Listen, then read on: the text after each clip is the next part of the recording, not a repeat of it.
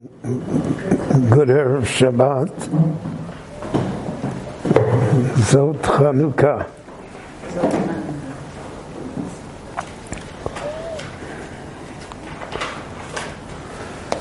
In this week's Parshat, Yosef's dreams are fulfilled.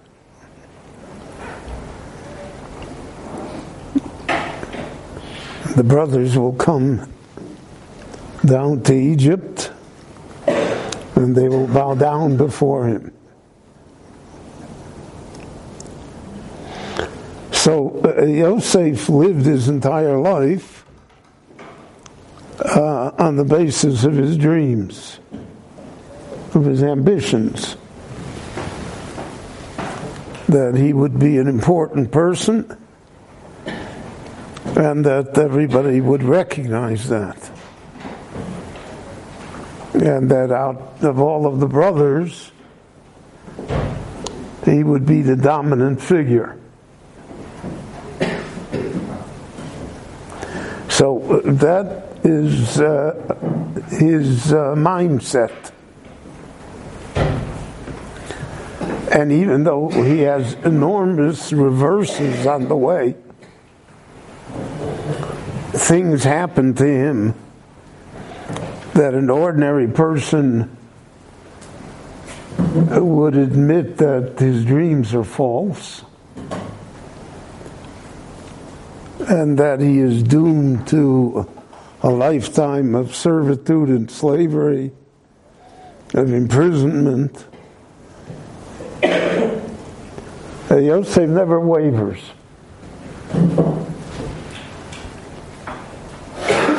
He's confident somehow that his dreams will come true. And for 12 years, he is in prison.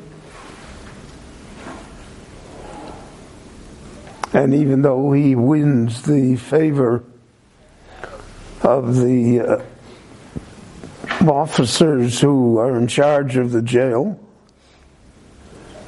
and he has a position of relative importance and comfort, and nevertheless, it's a far cry from what he imagined that his dreams would result in.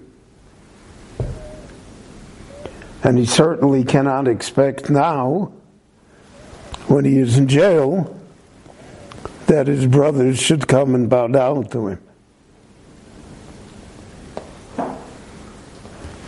So that his faith in his dreams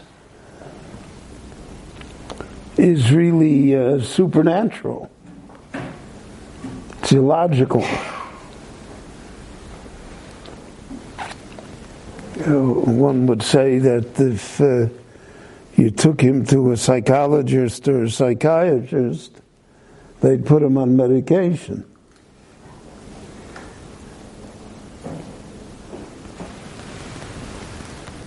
You know, the old jokes, there are no jokes anymore, but the old jokes used to be about the people in the insane asylum who said that he was Napoleon.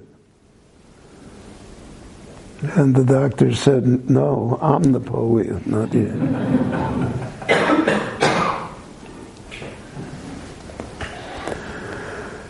So, he will be therefore redeemed by a dream. A dream that he does not have, and that at first glance is completely irrelevant to him and to his position. So the Torah tells us in this week's Parshat, Miketz, this is one of the few times that the Parshat Miketz does not fall in Hanukkah. It's the day after Hanukkah. So therefore we will read in the Haftorah about the dream of Shlomo also.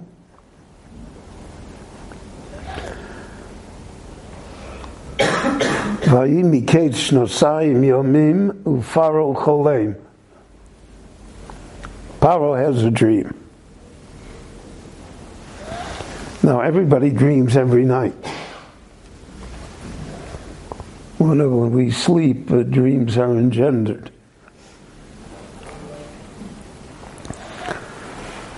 But this dream made an impression on Paro. There's sometimes that dreams are so real that when one awakens, one doesn't realize, was that a reality or was that a dream? So it says, Vatipoem Rucho. His heart skipped the beat. He was upset by the dream. And what is the dream that so upsets him? Well, so there are 7 full sheaves of grain that are swallowed by 7 empty sheaves of grain. And there are 7 emaciated cows that swallow 7 fat cows. And those are his dreams. And the Meforshim dwell on these dreams. Really, if we think about it, these are the dreams of empire. When the Medrash says Paro Cholem, it doesn't say Paro Cholam. The Pharaoh dreams. Not that he dreamt. So the Medrash says Paro always had his dreams. But in his dreams, the opposite always happened. That the fat swallowed the thin. The full swallowed the empty. Which is the dream of empire. Of controlling others. And now he had a dream that was reversed. That so to speak, the weak swallowed the strong. The impotent swallowed the powerful. And that's what disturbed him.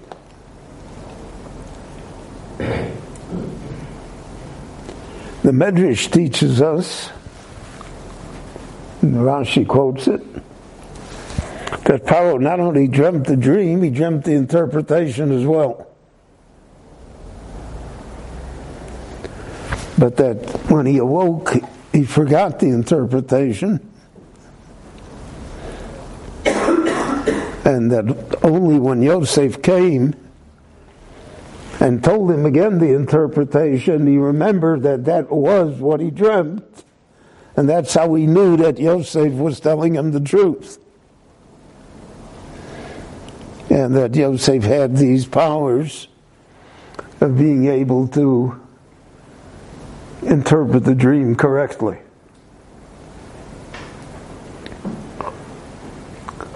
So, Paro is disturbed. Now, you have to understand that Paro is the leading dictator. He's the ruler of the ancient world.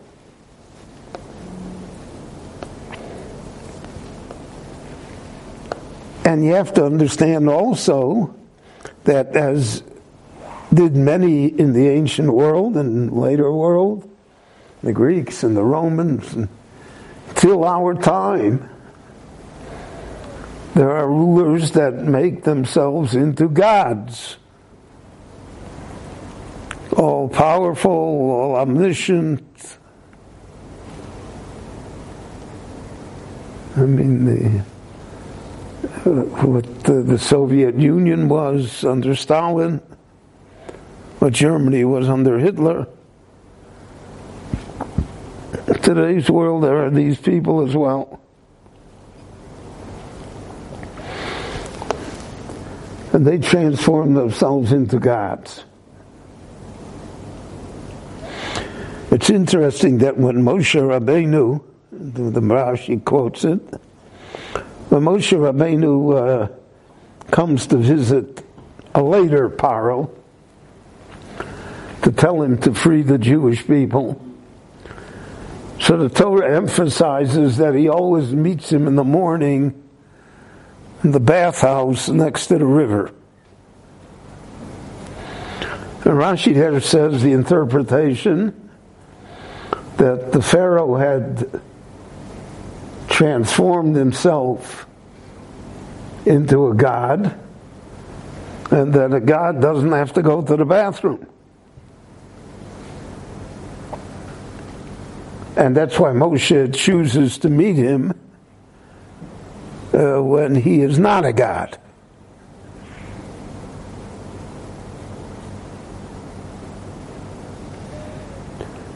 There's a wonderful book by a Jewish German psychologist called The Denial of Death, which the basic premise is that everything we do in life is a denial of our mortality. And that we take elaborate measures in order to avoid the thinking about our mortality. So he has there an example which he said he was witness to, is that there was a meeting of two large corporations that were trying to work out the multi-million or billion or trillion-dollar deal. And the chief negotiator for one of the corporations, in the middle of the negotiations, suffered stomach cramps. And he had to excuse himself. And that when he came back, he was in a far less potent negotiating position than he was before he left. Because before he left, he thought he was God, and that he could impose his will on the others. And he was reminded, as we all are reminded, that we are but mere mortals, and that it doesn't therefore justify our arrogance in our behavior. And another great example there in the book. This is an example that I witnessed myself.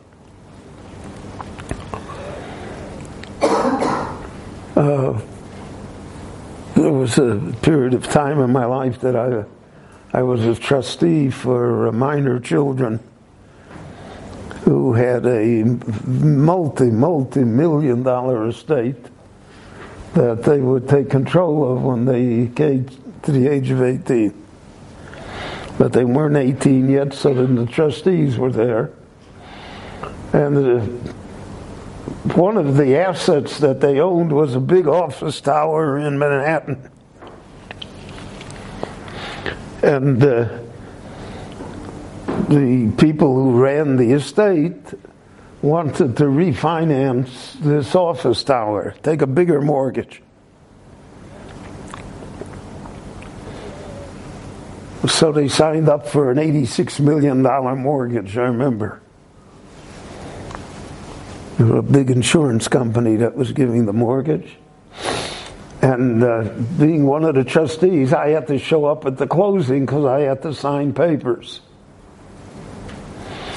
And I remember it was on the 86th floor of the World Trade Center of blessed memory.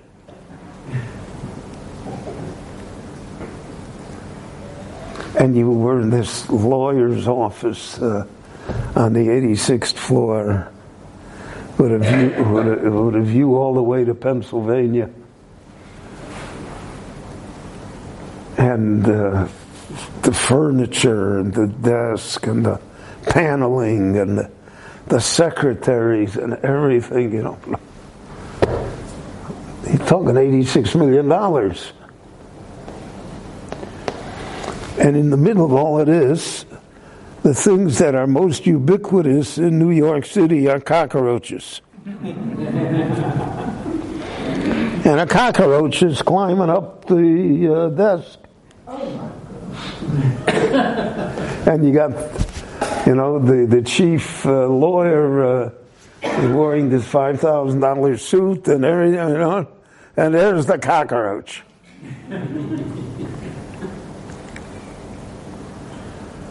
So I thought to myself, does the cockroach know where he's at?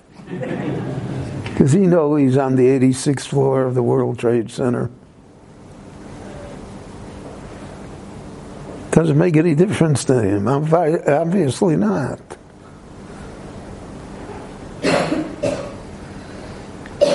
So part of the task that the Torah wants us to realize is to see ourselves in smaller perspective. We can do everything. We can go to the moon. But we're still only human. So Paro proclaims himself as the God. We read in the Haftorah in Voera, Li Yaor Vani Asisini. I created the Nile River. Now the Nile River is the breadbasket for Egypt and the entire Middle East at that time. If the Nile River doesn't overflow, it's a drought. It's a famine. So Paro says, I'm the river, I made it, I'm the God. Everything is me. So he has these dreams. The thin eat the fat. The empty eat the full. Crazy dreams. And he's gnawed by the fact that he knows the interpretation, but he can't remember it. And you all know that there's probably nothing more frustrating in life than trying to remember something that you know, but you can't remember it. Because in our mind, in the computer that the Lord has granted us, everything is stored. The skill is, so to speak, to press the right button.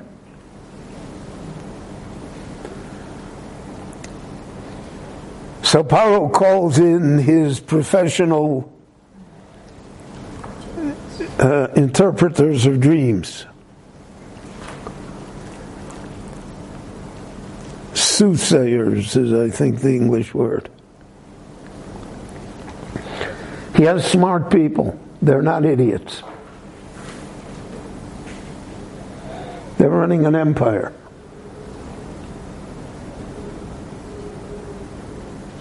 And he tells them the dream. He's standing by the river. The cows come, fat cows, then come thin cows. The thin cows eat the fat cows.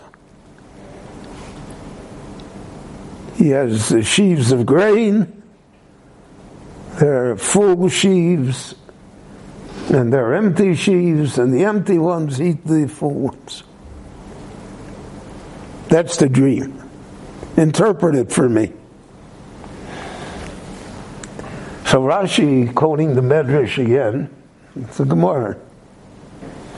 They give him all sorts of wild interpretations. He's going to have 7 daughters, and then the 7 daughters will die. He's going to conquer 7 cities. But then the 7 cities will be destroyed. He's going to win 7 lotteries, but then he won't be able to spend the money. So I want to ask you, are they idiots? You don't have to be Yosef to figure out what's going on here. We're talking about cows and sheaves of grain. So we're talking about agriculture. We're talking about food. So we're talking about famine. We're talking about plenty. We're talking about inflation, deflation, whatever words we want to give to it. But we're talking economics. And they tell him Bavamaises like this, he's going to have 7 daughters, 7 cities, 7 this, 7 that. So why did they tell him that? So in the Torah it says, Wein poser osom lefaro. They did not interpret the dreams to the Pharaoh. So Rashi says the simple pshat to the Pharaoh means to the Pharaoh's satisfaction. They interpret the dreams, but not to the satisfaction of the Pharaoh, because he had in the back of his mind the correct interpretation, and none of this registered. So it can't be that should be the correct interpretation. But there's an alternate pshat, an additional pshat that can be said here, which is a very telling insight. They knew the interpretations. They knew they're talking about famine and about plenty. They may not have known the details, but they know the general subject matter. You don't have to be, a genius to figure out fat cows and thin cows, fat sheaves and empty sheaves. You're standing by the river, you can figure it out. There's not a Ruach HaKodesh necessary, so to speak.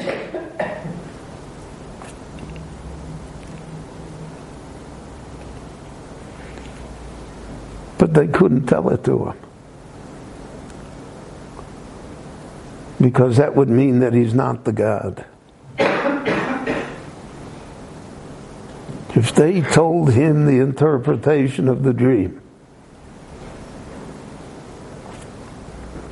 that there are going to be 7 years of plenty and 7 years of famine, that the Nile would not overflow,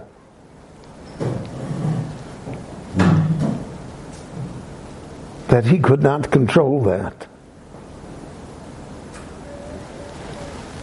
They were certain that he would hand them their heads. So they told them all sorts of wild interpretations. Oh, he has 7 daughters, 7 cities, 7 empires, 7 lotteries, 7 this, 7 that. Ein poser osom lefaro. To Paro, they couldn't say the interpretation. They said they knew the interpretation. And that's why when Yosef reveals himself, everybody agrees that Yosef is it. Why did the smart men agree? They should have said our interpretation is better. Because they knew the correct interpretation. And the greatness of Yosef is that he said it to Paro. Here's a person taken from the jail, from the lowest dregs of society, and he stands in front of the Pharaoh. So one would think that you want to find favor in the eyes of the Pharaoh. Oh yeah, I voted for you in the last election. Almighty Pharaoh. Yosef is not like that. Yosef tells him straight to his face, listen, there's going to be a hunger. There'll be a famine, and you're not going to be able to do anything about it. He doesn't give him any ideas how to prevent the famine. He doesn't tell him to build the Aswan Dam. He says, all we can do is store up grain and hope for the best. Because Paro, you don't control it. Paro, it's not your river. And that's what he said, Biladai, what happens to me doesn't matter. Elokim Yaneh Shlom Paro. God is going to take care of you. You're not it. You can't control the cockroach.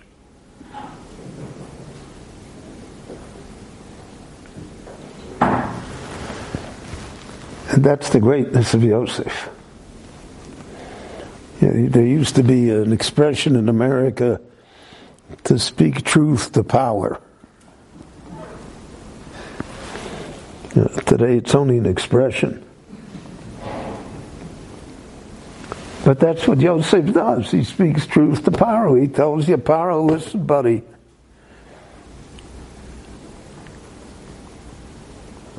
There are things that are beyond your control. You say you're the God of the river, you're going to see you're not the God of the river.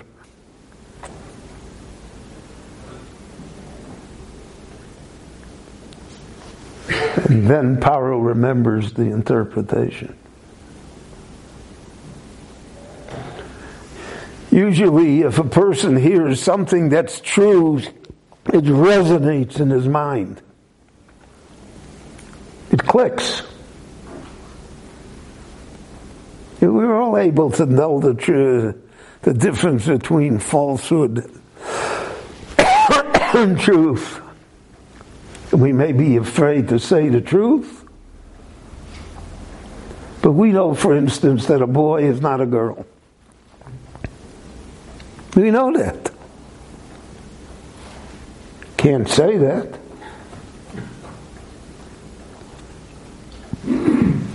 But nevertheless, that is the truth. And the truth resonates in our mind.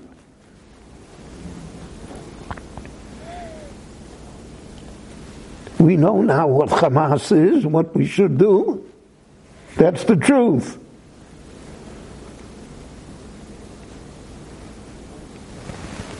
Do we have the courage to say it and act upon it? That's the question.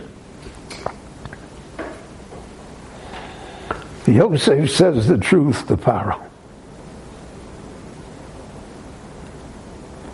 Chazal say that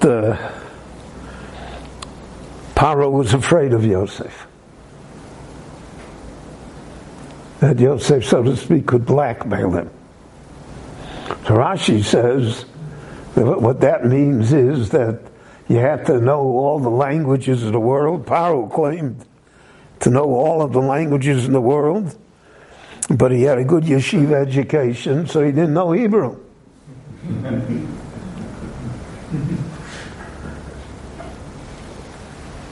And Yosef knew that, and therefore Paro was afraid of him.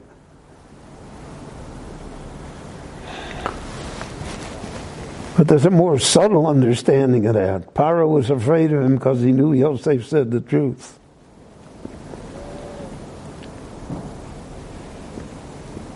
Yosef was not a sycophant. Told him what it was.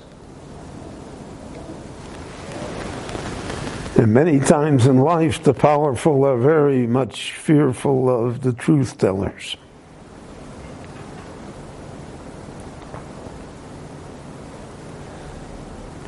So all of this plays into the story here. The dreams, the interpretations, the wise men, how Paro treats Yosef. We'll talk about it later when Paro meets Yaakov. Strange meeting that the Torah doesn't really tell us what happened there. But when he sees Yaakov, he knows Yosef. He figured out who Yosef was. Figured out how he had the power to tell him. So there are great lessons here. Lessons for all of us. Certainly for the time that we live in. And just as Yosef came from the pits to the heights, and the Lord has begun to raise us also from the pits to achieve the heights, and we'll be Zocha to have a good and peaceful Shabbat. Thank you very much. Saturday night, the lecture is on Jefferson Davis.